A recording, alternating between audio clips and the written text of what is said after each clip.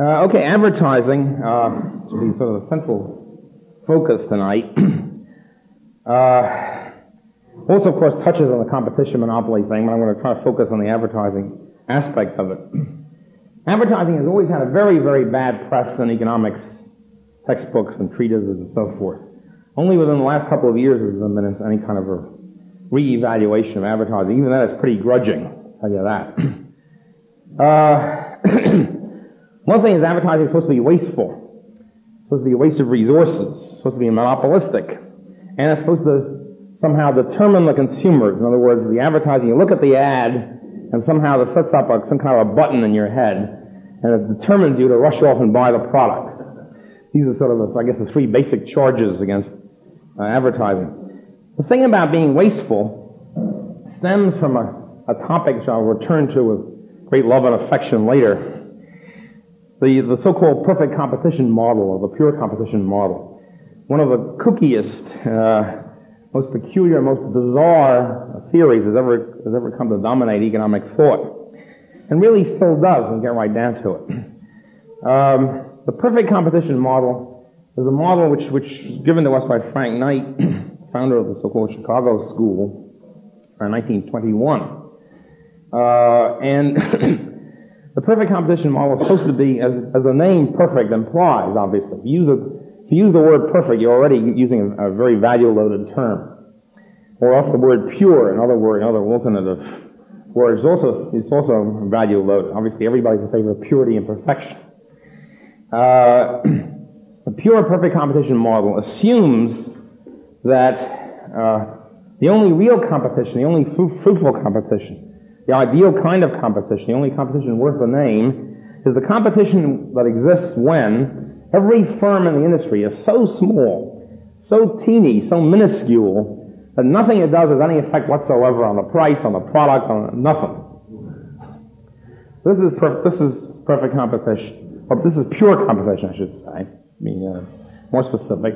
Pure competition is that, where every firm in the industry is atomically small, and therefore has no impact on anything. Perfect competition is pure competition, all of that, plus perfect knowledge on the part of everybody. I swear, everybody in the market knows everything. All consumers know everything about what's going on. All products, all prices, they know, they're born somehow with this information in their head. And all producers know everything. All businessmen know what their costs are, they know what the demand is. It's all there. And you see, it's given on the textbook. If you open the page of the textbook, there it is. They got the demand curve, you got the cost curve. What else do you want? It's all given. So the assumption is that perfect competition is somehow realistic and better and terrific and wonderful. And then you see what these people do. They look around at the world, and they look around. They see that things are not like perfect competition. Firms are too big. They're big enough to affect their price of their product. They're not teeny. They're not microscopically small. And you don't have perfect competition. You have a lot of people who don't know what's going on. Like most people don't know what's going on. And nobody knows the future. Incidentally, perfect knowledge also means perfect knowledge of the future, obviously. It means that you know what future prices are going to be. And it's up to the indefinite future, and future demands, and future costs. It's total insanity. There's no question about it. But this is the assumption. Now what happened was that Frank Knight in the Chicago School, really the original Chicago School, set up this perfect competition model, except they assumed this is the way things were, more or less. With a few deviations which are unimportant. The model, by the way, of course, is the 19th century wheat farm. Hiram Jones, Iowa wheat farmer. Whatever he does within reason, it's not going to affect the wheat market terribly much. Although, see, philosophically, it's still not true, because if the angel Gabriel came down to him and gave him some magic formula for multiplying his wheat by 2 million times, he'd have an effect on the market all right. And his so-called horizontal demand curve would bend a bit. So even there, it's not true. But here, the peculiar thing is that in the 19th century economists were much more realistic when they talked about competition. They didn't assume perfect competition. They were living in an agricultural so-called era. They didn't assume perfect competition or teeny wheat farms.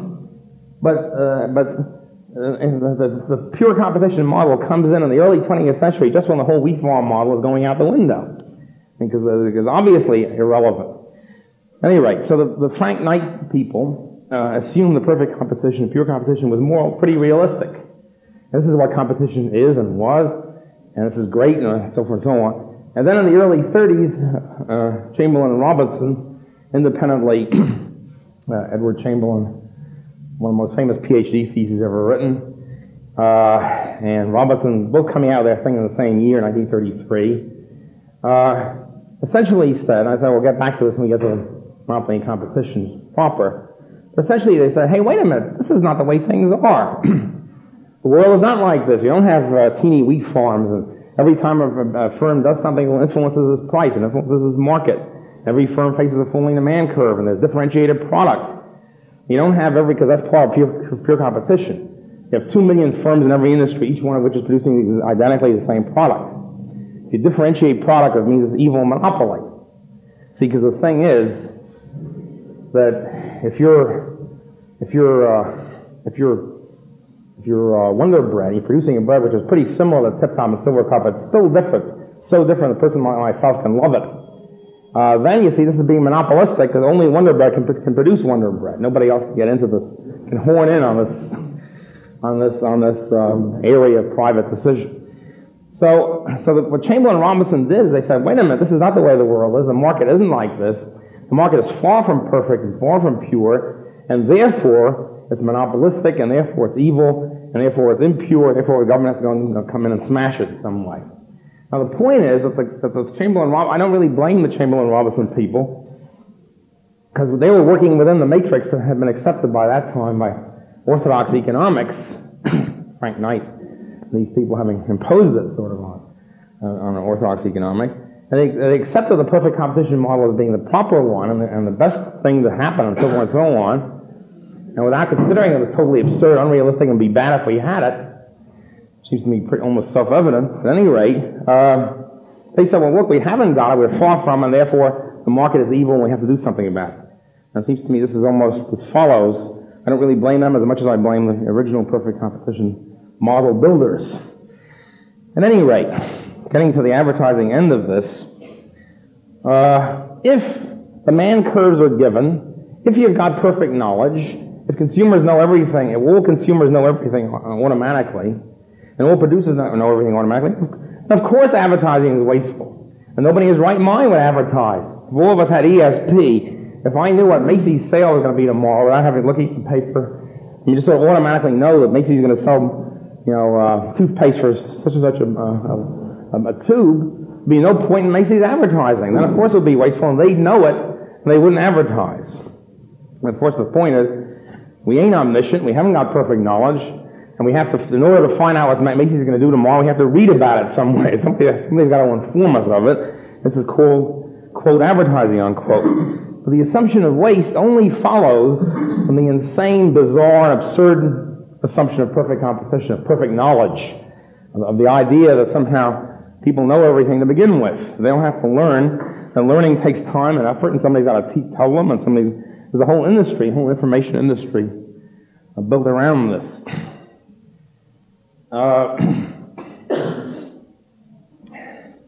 And so, incidentally, the whole idea of differentiated product, I will get back to too.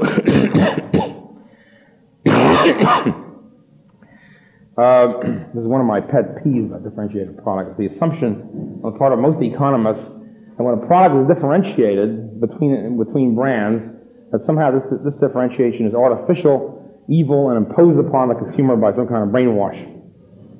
I will say I'll return to this, and I want to say flatly right now, I'm not being brainwashed when I say that Wonder Bread to me, is better than Tasty Bread. It has nothing to do with advertising or pretty girls being advertised on the commercial or anything of that sort. I just like to taste better. Okay, to return. Actually, advertising, again, you see the demand curve. Remember, we have the given demand curve, in quotes, given to everybody automatically. Also, the demand curve for what is the next question. The demand curve for the product. The product is also given. In this never land of orthodox microeconomics, products are given, so nobody has to develop any new ones. I mean, they're there. They're there, that's all. I mean, Wonder Bread somehow drops down from the sky and somebody starts selling it. No Mr. Wonder ever sat down and thought of the idea of Wonder Bread. Nothing ever gets created new. So the whole problem of innovation then comes into the picture. Now actually, as Jules Backman has done empirical studies in advertising, and which products advertise more than others. The products that advertise more than others, for example, and this is a very common sense kind of thing, are new products. In other words, Wonder Bread, all right, you advertise a certain amount. Basically, people have heard of it, but how about a new product coming in? Perfumes, for example, is a very high death rate of perfumes. Very high turnover.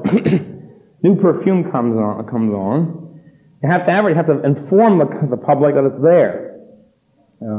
My Peccadillo, whatever the name of the perfume is. You have to inform them that it's there somehow. Inform the public with high qualities, or what you think high qualities are, cause of their attention.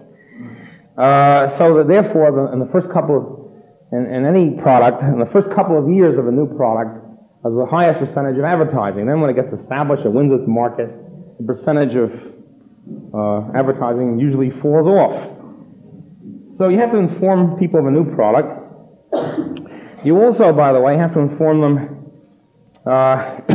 even if it's not new, you have to inform the new generation coming up. There's a new generation of kiddies coming up who might never have heard of Wonder Bread, for example. They have to be informed of it. And you have to remind the oldsters, because people do not have infallible memories. They might forget somehow about Wonder Bread, even though to me it's unlikely. But others who are not Wonder Bread fanatics, they might forget. They might walk down the street one day and buy some other bread, unbeknownst, not having remembered about Wonder Bread. So they have to be re-informed, reminded of the situation, of the existence of this product. Okay, I'll get back to that too. Actually, as new products obviously need a lot of advertising, advertising is an extremely important form of competition rather than being a form of monopoly. And again, the reason, incidentally, why it's supposed to be a form of monopoly according to the textbooks is because, by definition, all products are uniform. And therefore, any differentiation of products within an industry, within a broad field, a broadly defined industry, any differentiated product is somehow monopolistic. But in actual practice, when products are differentiated, when there is a difference between Wonder Bread and Tasty Bread, etc., then advertising becomes a form of competition, a form of competing with your rival, and part of the way you restrict competition is to outlaw advertising. Now, for example, this is done in several fields, e.g., the medical profession I've already talked about. One of the ways in which medical competition is restricted between doctors is the so-called medical ethics, which says to each doctor it's nasty to advertise. It's nasty to put up a big sign in front of your building, so forth and so on. A little sign is all right, but a big sign, no good. Now, this form of restricting advertising is a form of restricting competition. Similar to this, even more blatant, are the laws in many states prohibiting pharmacists from putting up signs in the store advertising or listing price of their prescription drugs. Here's an interesting point. Pharmacists are prohibited by law from having a sign up saying they can do it for non-prescription drugs, where they haven't got this tight monopoly. They can do it for vitamin pills, they can do it for hairspray and stuff like that. They can have a sign up in the store saying 35 cents for such and such. They can't do it for penicillin. They can't do it for other prescription drugs. The reason is because that would be a form of competition, obviously. If the public knew, if the poor schnooky public, you need your penicillin fix, you go to your friendly neighborhood drugstore, if you could shop around a bit by going to 3 or 4 drugstores and finding out what the price is listed, then the price would come down from what it is now. This way, since advertising is this form of listing. Listing prices is a form of advertising, obviously. It's a form that most people don't attack too much, and they don't realize it's advertising. The listing of prices in the store, in the window, just as much advertising, calling attention to the public of your product and what the price is, just as much advertising as getting commercial on television. Also cheaper, of course.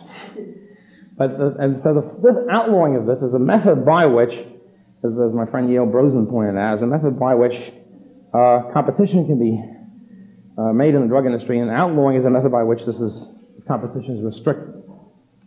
Oh boy, I could go into the pharmacy business. It's another another hot one.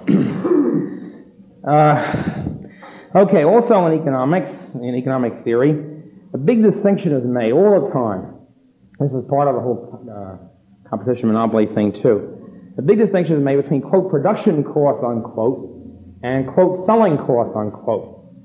The assumption is that production cost is okay. That's legitimate. I mean, after all, you have to pay money. You have to pay out money in order to produce something. So that costs something. It costs a certain amount of money to make a hi-fi set. That's okay. What's not okay, what's illegitimate, wasteful, evil, monopolistic, and you name the pejorative term, what's not okay is selling cost, meaning getting these damn hi-fi sets out from your warehouse and into the hands of the public. Anything of that sort, advertising, listing of price, marketing, direct mail, any of these things are selling costs. Somehow this is illegitimate. Why is it illegitimate? One of the reasons, there are several reasons I've already mentioned. One of the reasons is, according to economic theory, that production cost is okay because you're incurring these production costs in order to fulfill your demand curve, to meet the demand curve. Like the demand curve is there, and you're there, there's demand for hi-fi stuff, and you're incurring costs in order to meet the demand. But selling costs are evil because the guy who's incurring it is trying to increase his demand curve, trying to push it upward by satisfying the consumer better. The problem with this is that that's what production costs are. I mean, for heaven's sake, if you have supposing you're making a hi-fi set, you've made everything except the speaker, and you don't have the speaker yet. Well, that's, when you put the speaker in, what are you doing? You're raising the demand curve for the product. Without the speaker, the demand curve is a lot lower. Push the demand curve up by adding a speaker. If you polish the surface, put a mahogany surface on, that's a production cost. Technically, you're raising the demand curve. What's wrong with that? That's what the whole shouting match is all about. But the idea of production, idea of being in business, is try to get your demand curve as high as possible for your product, as large a market as possible. There's no difference between selling costs and production costs. It's a totally phony distinction.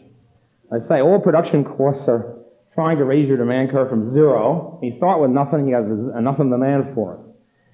Zero demand for nothing. And as you keep adding stuff, you're raising your demand curve. Also, of course, the technical, physical thing, the hi-fi set, is not going to do the consumer any good if it's 500 miles away in a warehouse. It's somehow got to be transported, it's got to be called to the attention of the consumer, and so forth and so on. Another point which my late mentor, Professor Mises, used to talk about, the artificial distinction between production cost and selling cost, is if you take a package of any product and you wrap a nice ribbon around it, a nice red ribbon, this is the production cost and supposedly legitimate.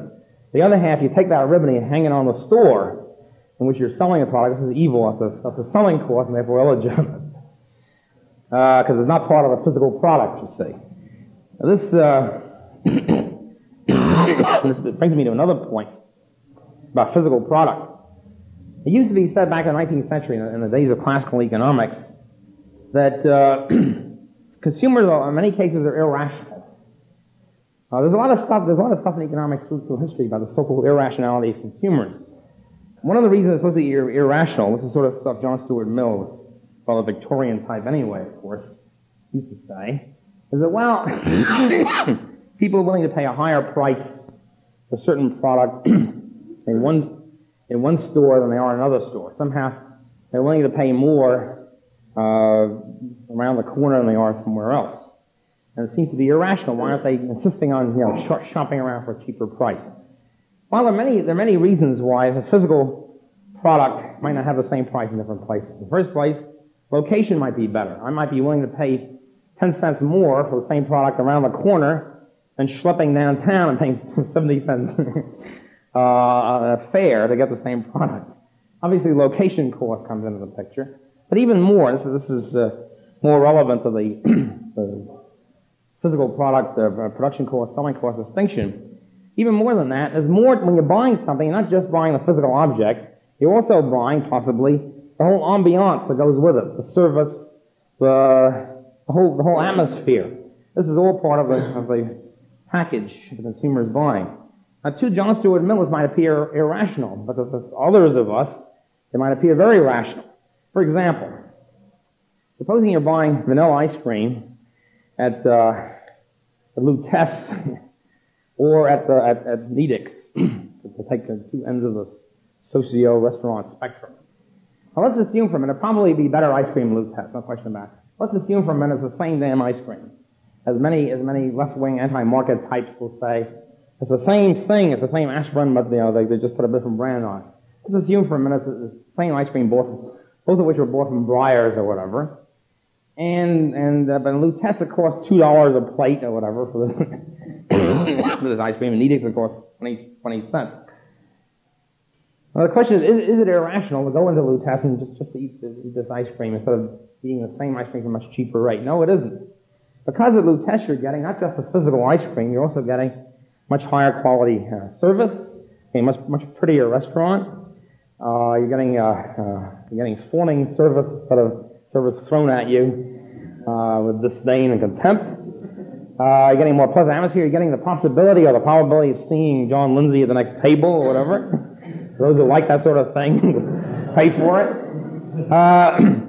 You're getting all these things, all these associations and services, intangible services, which are wrapped up in eating Lutece, which are unrelated really, or are not the same, not simply the physical item that you're actually eating.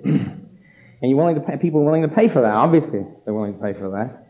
And to say this is irrational is simply not seeing the physical object is not the only thing that's being purchased. As I say, it's also the atmosphere, the service, the external effects, as we call it, and so forth. The ambiance.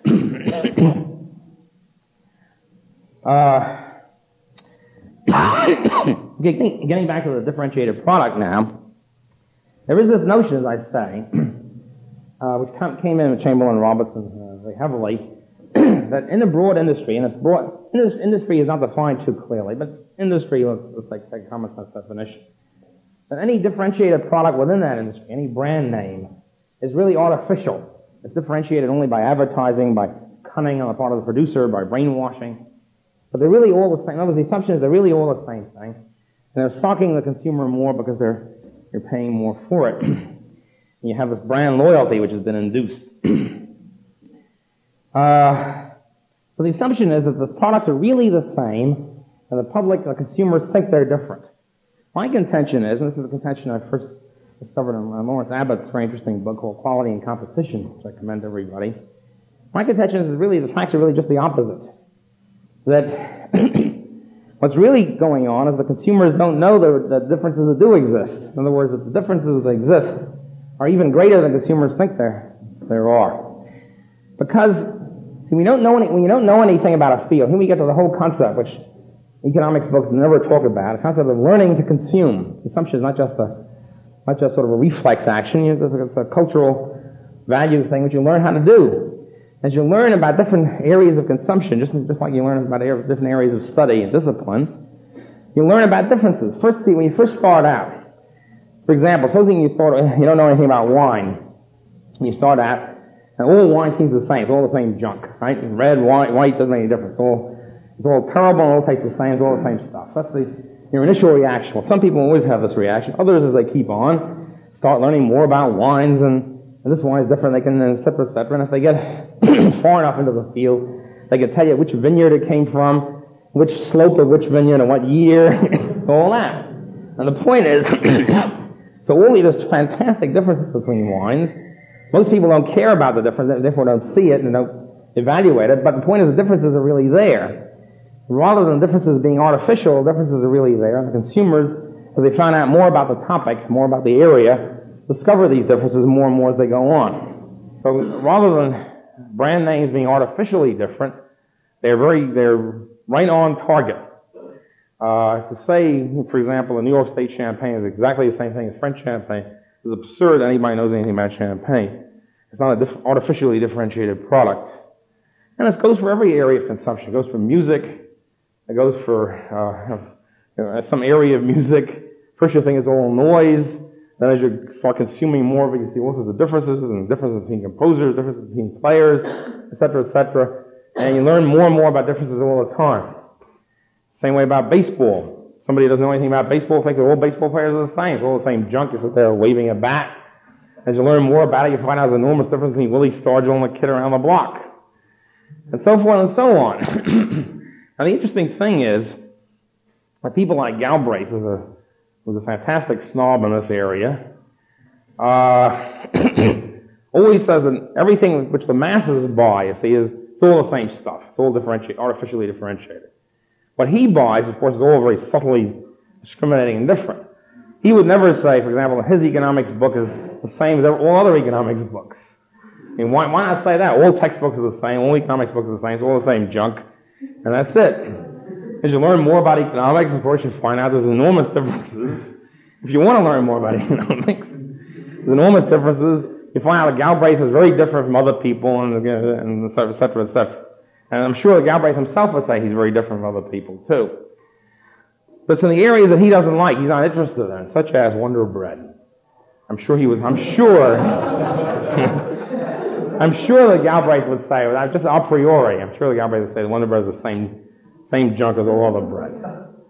I may as well state another difference here. I'm a big Pepsi fanatic. To most people who don't care about colas one way or the other, who are marginally interested in colas, for them Pepsi and Coke are all the same. To me, of course, there are fantastic differences between Pepsi and Coke, and I could talk about that at length. So to the real Pepsi fan, I'm sure when I started out as I was a little kid learning about cola, I'm sure I thought it was all the same too. But it's only when I became an aficionado in the field that I realized that Pepsi is much better. So rather than these differences being artificially created by advertising and by evil businessmen who have their own brand names, I would say that the businessmen are just starting off, tapping the enormous differences that really exist.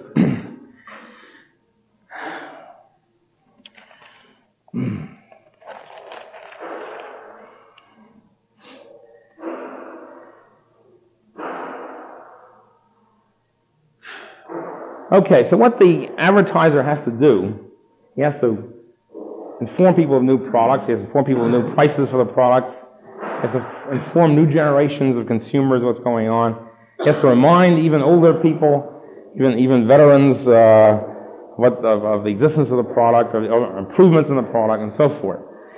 In other words, he's competing for consumer attention. Here's another point that anti-advertising people don't seem to understand. Consumers, not only doesn't the consumer have perfect knowledge, consumer's time is limited, his energy is limited. I mean, there's only a certain number of things that you can do a day, and you're bombarded with different suggestions, plans, proposals, etc. The function of advertising is trying to call the existence of the product to the attention of the consumer, this busy, harassed consumer, and try to say, hey, wait a minute, look, we got this product here, it's really pretty good, and so forth. Think, for example, a gas station. There's an enormous amount, of course, of anti-billboard hysteria among intellectuals.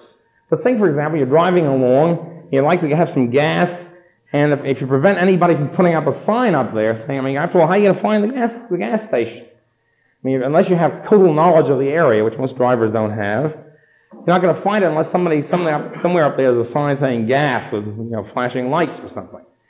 And so the function of this advertising sign is to inform the public, call the attention of the public that here's some gas available. The anti-billboard fanatics who want to, of course, eliminate all signs and billboards would mean that everybody will have a lot of gas breakdowns. Maybe that's what they want. Professor Kerzner, my colleague, who's written some very excellent stuff on advertising, points out also that interesting thing of what happened in NYU, where he teaches during the height of the campus revolution, back in the 69-70, the famous campus revolution period, when all the anti-advertising new left were using the walls, of course, of NYU as their billboard. All the anti-billboard types were putting billboards up, wall posters, as they're called. And the thing is that as they kept going, they kept competing for consumer attention, because obviously the the kids were being harassed. There were a lot of riots to go to and so forth. A lot of things going on. And so the slogans kept getting punchier and catchier. The signs on the wall posters began to get bigger and bigger. They began to say, "Hey, wait a minute," et cetera, et cetera. Come to the, even would use a little bit of fraud in their advertising, like saying sex, in big letters, and say, "Come to the SDS meeting" or whatever.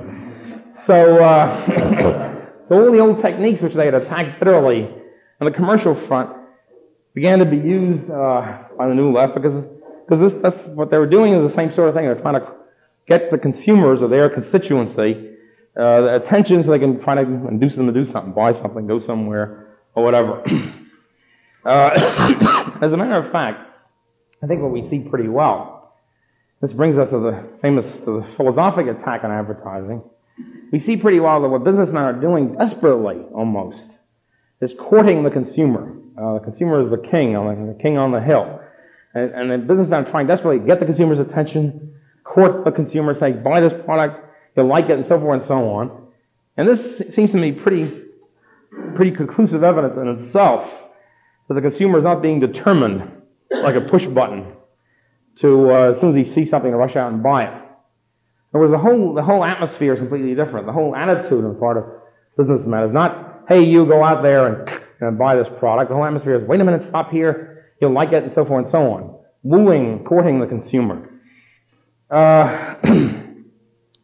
If it were true that the consumer was determined by this sort of a robot manner, then, for example, there would be no need for an enormously increasing subculture or sub-occupation, which most of us don't know much about, called market research. Market research is a big industry, and the whole point of market research is devoted to only one thing.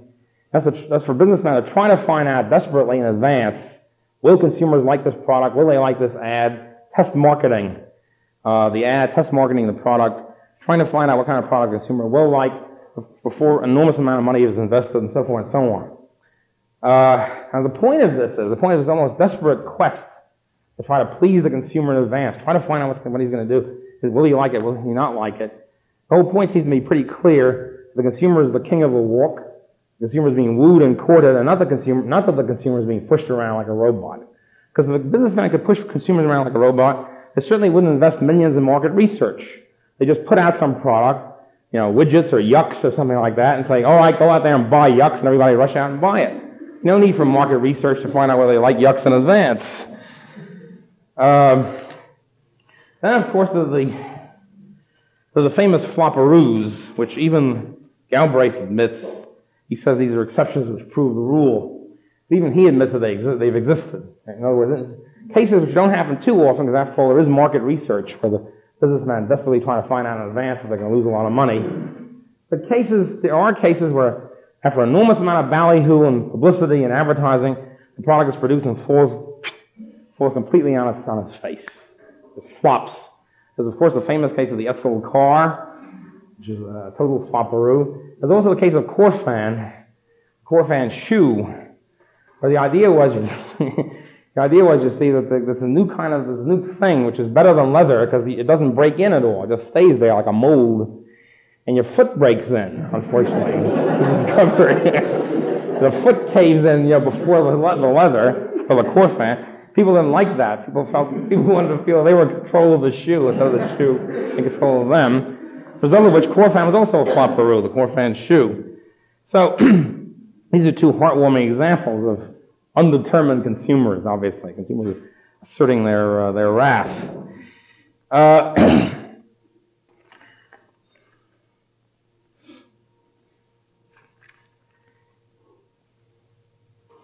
The whole determinist argument, as a matter of fact, just like in all other cases, of determinism, I should say. There are many instances or ideas of philosophical determinism. Just as in those cases, the same way with advertising, there's always a hidden escape hatch for the determinist. In other words, the assumption always is, you and you out there, you're all determined, but I'm not. Boy, I'm somehow out of it. I'm floating above the crowd, telling all you jerks that you're all determined. Now, obviously, there's something peculiar about this kind of reasoning. Now, if everybody's determined by advertising and brainwashed from an early age and all the rest of it, and they say go out and buy Mr. Clean. Everybody rushes out and buys Mr. Clean. If this is really the way things work, how come the Galbraith and every left-wing intellectual you ever met, how come they've risen above all this? They're not determined by anything. They don't buy a damn thing, presumably. They are free-floating intellectuals, floating on top of, levitating above the crowd, and not subject to these determining influences. While either they're superheroes and somehow heroically escape this, this miasma, which I somehow doubt, or there ain't no determinism, which I think is the correct solution of this. I don't think they have any sort of secret, immunizing potion that has prevented them from being determined while all the rest of us have been robotized. Another point, of course, and I think this is a crucial point, that's the point with the Edsel and the Corfan also, is that on the market, and particularly on the market when we get to advertising, there's a direct feedback or a direct reality test or a direct market test, call it a reality test, of the product. I don't care how much junky advertising you're subjected to. I don't care if you sit there, if the housewife sits there all day and Mr. Clean whisks her out of the kitchen. I think it was Mr. Clean. You go out and you buy Mr. Clean, you find out. Very quickly, does a giant appear and whisk you out of the kitchen? If not, then either, if you really believe this nonsense, then you have to have an IQ of something like 30. If you really believe that, then you're disillusioned. And you realize there's no Mr. Clean, there's no genie that suddenly pops up, and all the rest of it, then you forget about it. That's the market test, the reality test of puff up advertising. So you find out. You find out very quickly, as we found out about Corfan on your foot and so forth and so on. You find out the radio works. You find out whether the detergent works and all that stuff. You find out by the reality test, the market test, to see if it works or not. So in other words, advertising can only do so much. It can call your attention to something. It might even get you to buy the darn thing the first time. But there's always this test. You find out if you win the girl if you use Gleam or whatever it is. If you don't, that's it.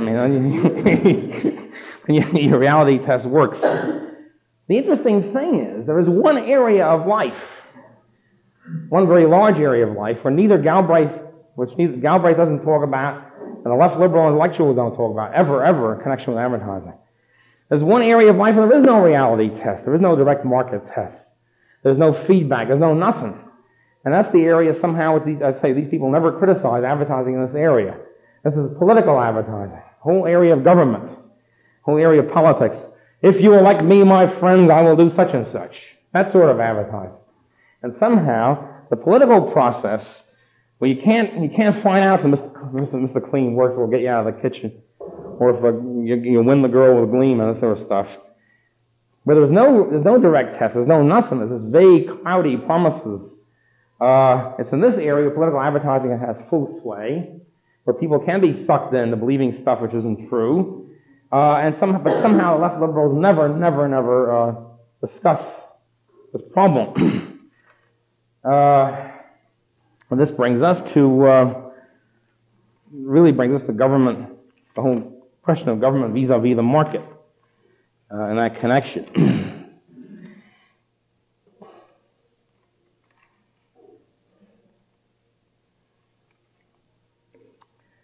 Okay, and one of my disagreements, one of my minor areas of disagreement with my mentors in the free market economics, is that Professor Mises will refer to the market as the democracy of the market, or the ballot box of the market. I think that's a smear on the market. The processes, what happens in so-called democracy is so inferior, as far as I'm concerned, as far as consumer choice goes, or feedback, or anything of that sort, so inferior to the market that they don't really bear comparison at all. For example, on the market, you buy your product, you buy a Mr. Clean, you try it, you don't buy it anymore, or you buy it some more, or whatever. You have this direct test. Also, you have complete control of your own individual purchases. You have your income, and you decide what to purchase, and which things to purchase, and so forth. You can decide to keep buying it or not buy it. And you have an enormous number of choices. Even though there's a lot of griping about there should be twice as many automobile companies or something like that. Still in all, we have thousands of ways on which to spend the consumer dollar. Thousands of different entrepreneurs are trying to sell us stuff. So we have an enormous range of choice, and it's a choice that keeps growing, a range that keeps growing all the time. But let's turn and contrast the government. And here's the market, which is always being attacked as being monopolistic. Right. And we turn to government, which is usually being praised as heroic and democratic and the people's will and all that. In the field of government, we have a situation where, first of all, we vote, we cast our ballot, not every day for Mr. Clean or against Mr. Clean, but every 4 years. Once. Right? Every 4 years. At best, if we really think the majority rules, which is dubious anyway, let's assume for a minute the majority rules, at best then 51% of the people will get their way, but the other 49% are shafted for another 4 years. In other words, they can't say, well, I don't want Mr. Clean. They can't say that because majority is voting for Mr. Clean. Tough. You're going to watch Mr. Clean for 4 years. Or no. We'll know the reason why. 49% can't opt for his or whatever. Also, in addition to the fact you have 51% crushing the 49%, you have instead of each individual buying individual things, you have this majority, in quotes, buying the whole complete package. I mean, you elect one guy for president and one guy for congressman, etc., and that's it. And he works his will with you for 4 years. In other words, you're not saying, well, I think I'll vote for your rent policy, but against your foreign policy or whatever. No, it's a complete package wrapped up in when you vote for one guy, you're getting his entire package, period. And there's no way to break this down. On the market, of course, you're buying Mr. Clean, and you're not buying it. You're buying high-fi sets somewhere else, or not buying them, and so forth. Every individual service is broken down to their individual components and to the individual consumer. Of course, the government is totally different. In the government, you have the masses collectively buying a pig in a poke, literally. You're putting one guy in.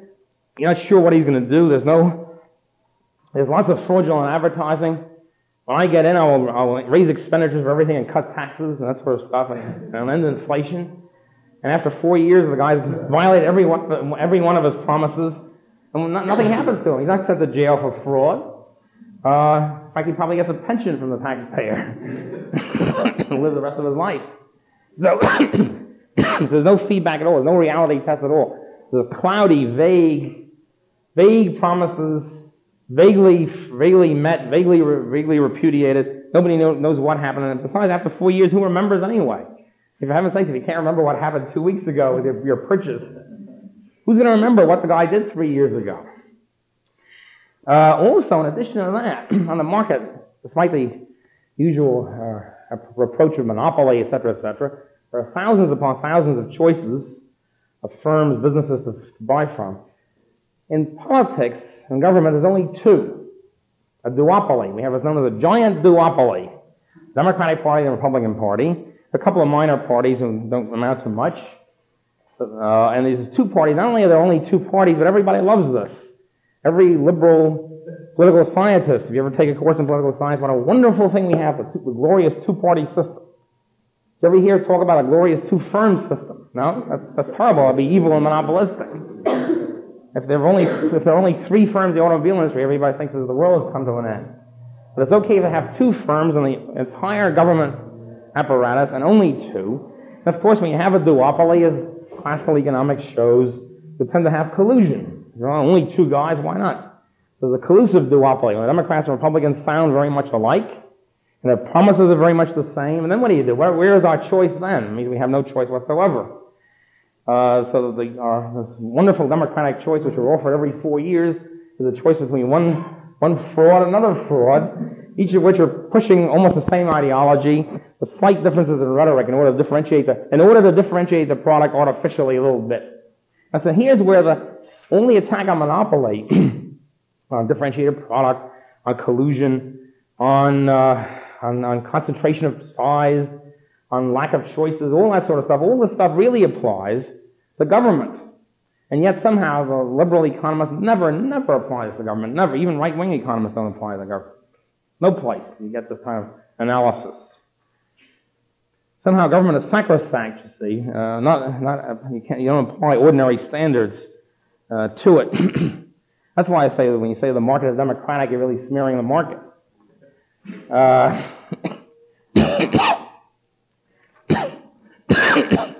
Well, let's take the uniformity of 51%. Let's take a specific example, which at least until a year or two or three ago, was a hallowed example in American life, and any criticism of it was considered equivalent to criticizing motherhood and apple pie. Of course, motherhood is sort of under attack now, and I don't know about apple pie. Anyway, it's now sort of almost legitimate to criticize the public school system. Let's take the public school system. Here's a system run by the taxpayers, let's say, run by the majority of each area. Well, you have to have you have this product. You have to run it in some way, public school. And there has to be a decision. There's all sorts of important decisions to make. Should there be traditional education? Should it be progressive? Should it be some combination of the two? Should it be sex education? Should it be religious education? Should it be push capitalism or socialism? You have dozens of different very important questions to be decided. And the point is, whatever the decision is, and usually the decision will be bland, centrist, and not annoying too many people. That will be the usual bureaucratic majority kind of decision. The point is, once the decision is made, that's it.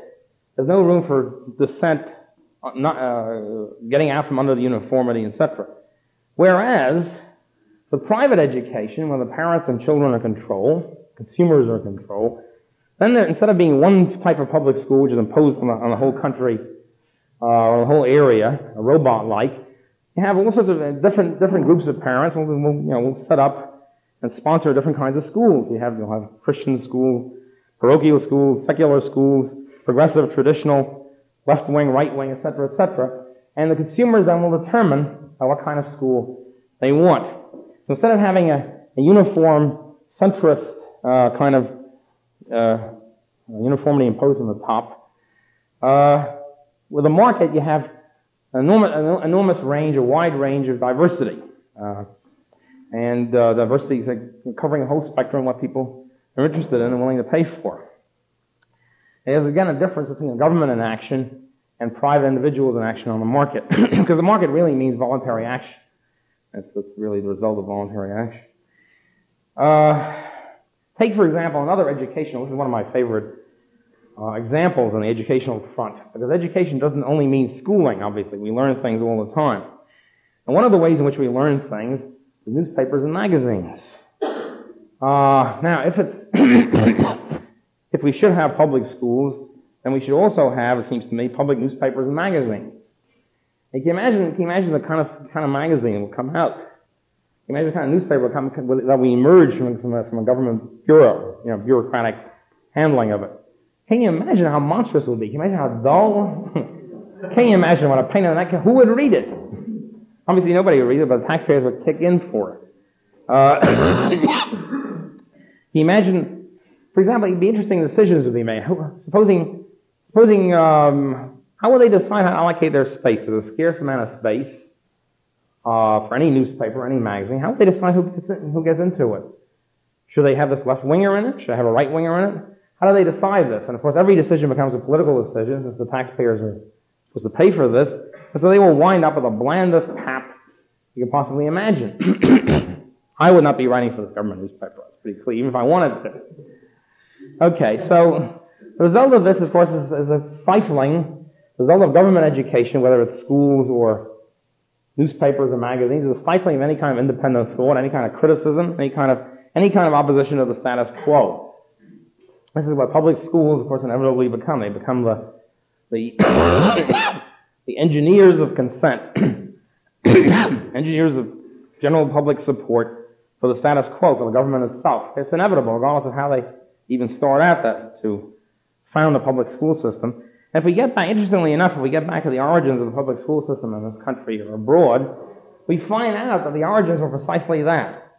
But the people then were much franker than they are now, and the origins were specifically to mold the public into the general government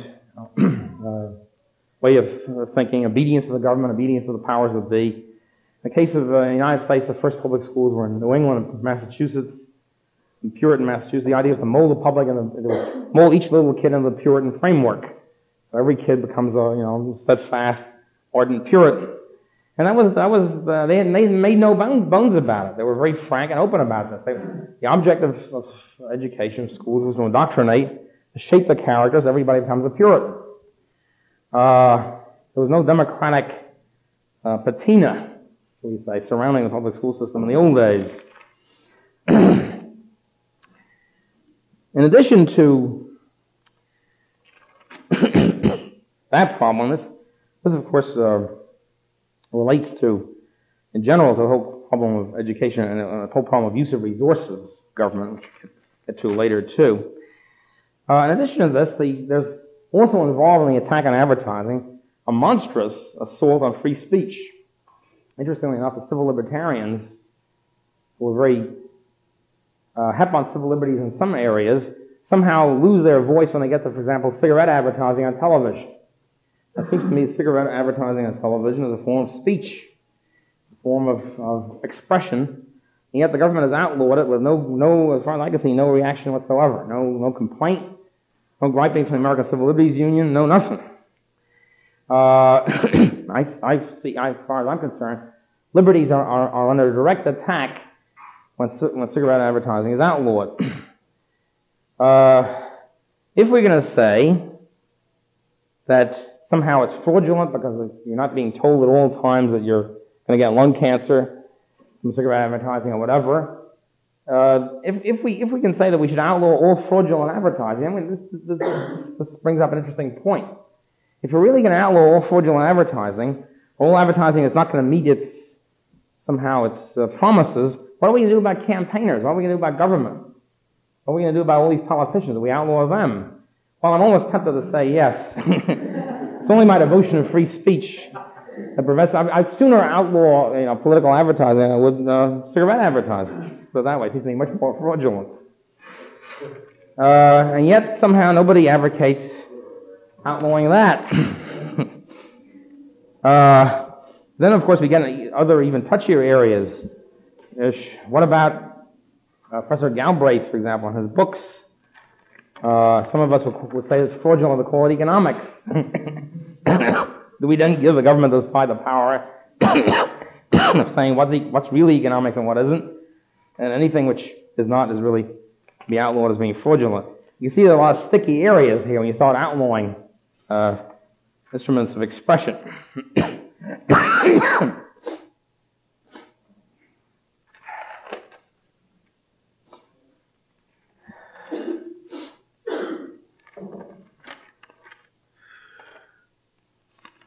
There's also on the advertising front, and it's sort of basic again to the attack on advertising by Galbraith, in his famous book, The Affluent Society, which is one of my least favorite books of all time. It's one of these things, The Affluent Society by Galbraith. It was his first great bestseller. It came out in 1959, I think. He talks there, it was an assault on affluence. People are too capitalism is evil because we're too affluent. That was before they found out that capitalism was evil because we're too poverty-stricken. That was about 3 years before that. This is the anti-affluence gig. At any rate, in there he talks about, the problem is that these brainwashed wants, these things which we are induced to purchase, such as Wonder Bread or Pepsi or whatever, these are artificial wants, he calls them. Artificial wants. And there's this very strong implication in Galbraith. Now, artificial wants means that they're illegitimate, they're improper, they should not be expressed. This is in contrast, presumably, to natural wants. Now, what are natural wants? This is left pretty vague. It seems to me pretty. If he says it, it really does say that artificial wants are wants that are discovered from other people, learned of from advertising or from friends or whatever. If you really say that, you're really outlawing, frankly, everything except pure, sort of caveman kind of wants, like chewing up the meat. They sort of basic, just pure subsistence. Everything above pure subsistence, pure primitive subsistence, then is dismissed by Galbraith as being artificial. It's a peculiar kind of philosophic system he's got there. Why is it artificial? Why is it evil or artificial, improper to learn about wants from other people? After all, human beings are not animals. We don't learn about stuff through instinct. We can only learn about stuff either from our own experience or from other people's experience. And so we learn about wants, just like we learn about techniques. And we learn about wants from other people, from friends, neighbors, or whatever, and this is really the process of what civilization is all about in many ways. The fact that we're influenced by other people, and we learn about things from other people, if you try to outlaw this, it seems to me you're really outlawing the human condition altogether. There are very few people, who can create their own wants de novo, sort of out of thin air, without consulting anything else, experience, or any other person. If it's ever been done, it's pretty unusual, to say the least. I doubt whether Galbraith even has done it. And in the learning process, again, I talked about the learning process before. The learning process also includes the process of learning about what's going on. You learn about TV sets, for example, because the first guy in the town buys a TV set when it first comes out. You go and look at it, hey, this looks terrific, and you want to buy it yourself. This process of diffusion of new consumer products is very similar to the diffusion of producers' products. Incidentally, Hayek and de Jouvenel both written some very interesting stuff, which egalitarians have always stuck in egalitarians' throats. Justifications for differences of wealth and income on the basis of learning how to consume. In other words, the first guy, the wealthy guy in town, buys the first TV set. And he buys it because there's not too many TV sets that have come out yet. It's pretty expensive. He buys it and, hey, this is terrific. Everybody learns about it. And then the knowledge of the consumption spreads and the consumers, a mass market opens up and more people buy it. So eventually everybody has a TV set. So in other words, the wealthy people perform an important social function of pioneering in consumption. Leftists don't like that approach, but I think it's correct. Again, pointing out, there's always a person for everything. There's always a first creator of inventions or production or new products. There's also always a first consumer of everything. First guy who goes out and gets a TV set. First guy has his own private helicopter or whatever.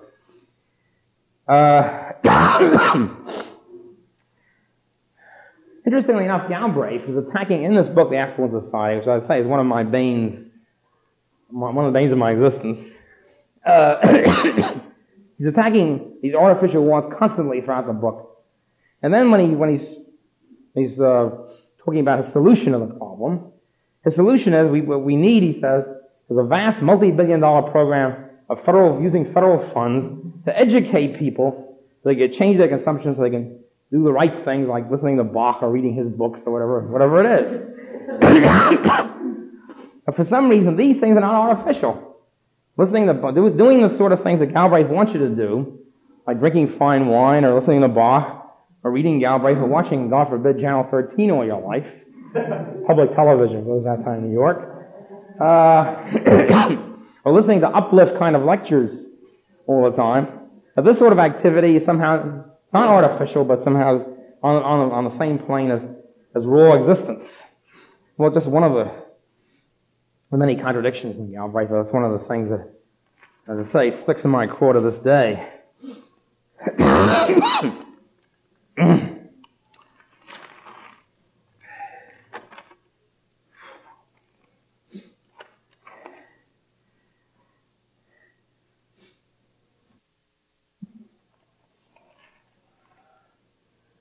Well, we have, I should say just a word here, but a very lengthy topic. I just want to say a couple of words on it.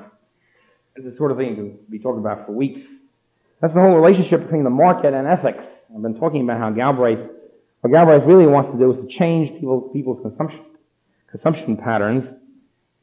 What he's really saying is it's somehow unethical to buy Pepsi and buy Coke and buy Wonder Bread, but it's ethical to listen to Bach and buy Galbraith's volumes. That's his implicit position. Now I can see how the point about the market or the free market, is that it leaves the public, the individuals on the market, free to follow their own values, to follow their own ethics, to buy whatever they want to buy, and they follow their own codes. Now you can say, if you want to, that some of their purchases are unethical from some position, some other position. What I'm saying is that you should try to persuade the person, if you want, that is an unethical purchase, rather than outlaw it. That was the difference here between coercion and persuasion. Oddly enough, Galbraith is very, very upset about the persuasion involved in advertising and the persuasion involved in market kind of selling costs, etc. He's not upset at all about coercive actions of the federal government to force people to listen to Bach or to do whatever. Somehow that's okay. That's not brainwashing. That's not that's not artificial. I think though that I think you can say if you want to that certain categories of purchases are unethical, but it's kind of difficult to say that. For example, a lot of people say that it's we're spending too much on cosmetics, sort of a common charge. Americans spend too much on cosmetics. We should spend less on cosmetics and more on bubble gum or whatever the alternative is. Well, the thing is, I don't know of any ethical system which can grind out or crank out a quantitative conclusion like that. What's the ethical optimum cosmetics purchase? I don't know. I don't think anybody else does either. If you can try to make the case that cosmetics are evil and should be abandoned altogether, I wouldn't agree with it, but that's a possible case. But to say that it should be 10% less purchase on cosmetics than there are now, I don't know how anybody can really back this up. I've not yet heard anybody set forth a system of quantitative ethics. And yet there's a lot of the ethical criticism of the market of this kind of peculiar kind of quantitative ethics. There's also, of course, in this connection, there's the familiar left intellectual critique of so-called materialism. The people, the market forces are too materialistic, somehow encourage materialism. Actually, I don't know what sense, it gets to get vague about what sense the person is talking about materialism. If you mean concern with purely physical objects or physical consumption or something like that, then it's really the reverse of the truth, because in the primitive period, when everybody's on a mere subsistence level, everybody's spending all of his time scratching out food. Nobody ain't got time to think about economics, philosophy, or anything of that sort, or high culture. High culture only becomes possible when there's a certain surplus standard of living, when the standard of living gets to the point where people have the leisure to begin concentrating on other things. Secondly, the peculiar thing about this materialism attack is, and for example, somebody will say, this guy is making terrible things. This guy's making a lot of money because he's writing stuff that the public likes. It's too commercial, it's too materialistic, and he's making millions out of it, whereas I, with a great novel, am making practically nothing. Well, it seems to me he should glory in this. Shouldn't be griping about it. If he's really against materialism and money and commerce, then the fact that he's making nothing out of it should be a great joy to him. Somehow it isn't. Somehow the conclusion from this is, our anti-materialist is, that somehow the other guy's material should be taken away from him and handed over to him, the anti-materialist. Well, then is more deserving of these material goodies. And it seems to me an inner contradiction by the anti-materialist. And it's always sort of the implicit conclusion to all this, that somehow either the government should tax the commercial people and hand it over to the anti-materialists or whatever. That seems to me a big contradiction there. Another thing I wanted to say about government advertising and public advertising and all that is that public service commercials, for example, on television, strike me as being fantastically dull. Dullsville. Even if they're not government, even if they're just some, a beloved public a private voluntary agency, they are dull. And probably the most imaginative of them turns out to be a complete fraud. That's our old pal Smokey the Bear. Now it turns out that Smokey the Bear has been peddling fraud for all of his years on television, because there's a split, you see, among the conservationists and environmentalists, which has just surfaced recently. And that is that all this hysteria about forest fires turns out to be a bad thing, because forest fires are really good. See, the small-scale natural forest fires, when you don't have the government rushing to every forest fire and stamping it out immediately, you have sort of natural forest fires that clears away the underbrush, that makes the pine cones hot, And so the pine trees can then refurbish themselves and all that. You can see I'm a little hazy on the technological points. But my close friends in the nature field tell me this is true. And then they can refurbish themselves and all that. But now you see what's happened is since the government comes in and stamps out every forest fire, helped by Smokey the Bear as the theoretician of this, they don't give a chance for natural forest fires to grow, and the pine trees don't grow, and there's too much underbrush, and then a big forest fire comes and strikes down the whole forest as a result. So the government messes everything up always, regardless of what area it's involved in, even Smokey the Bear, seemingly harmless kind of thing there.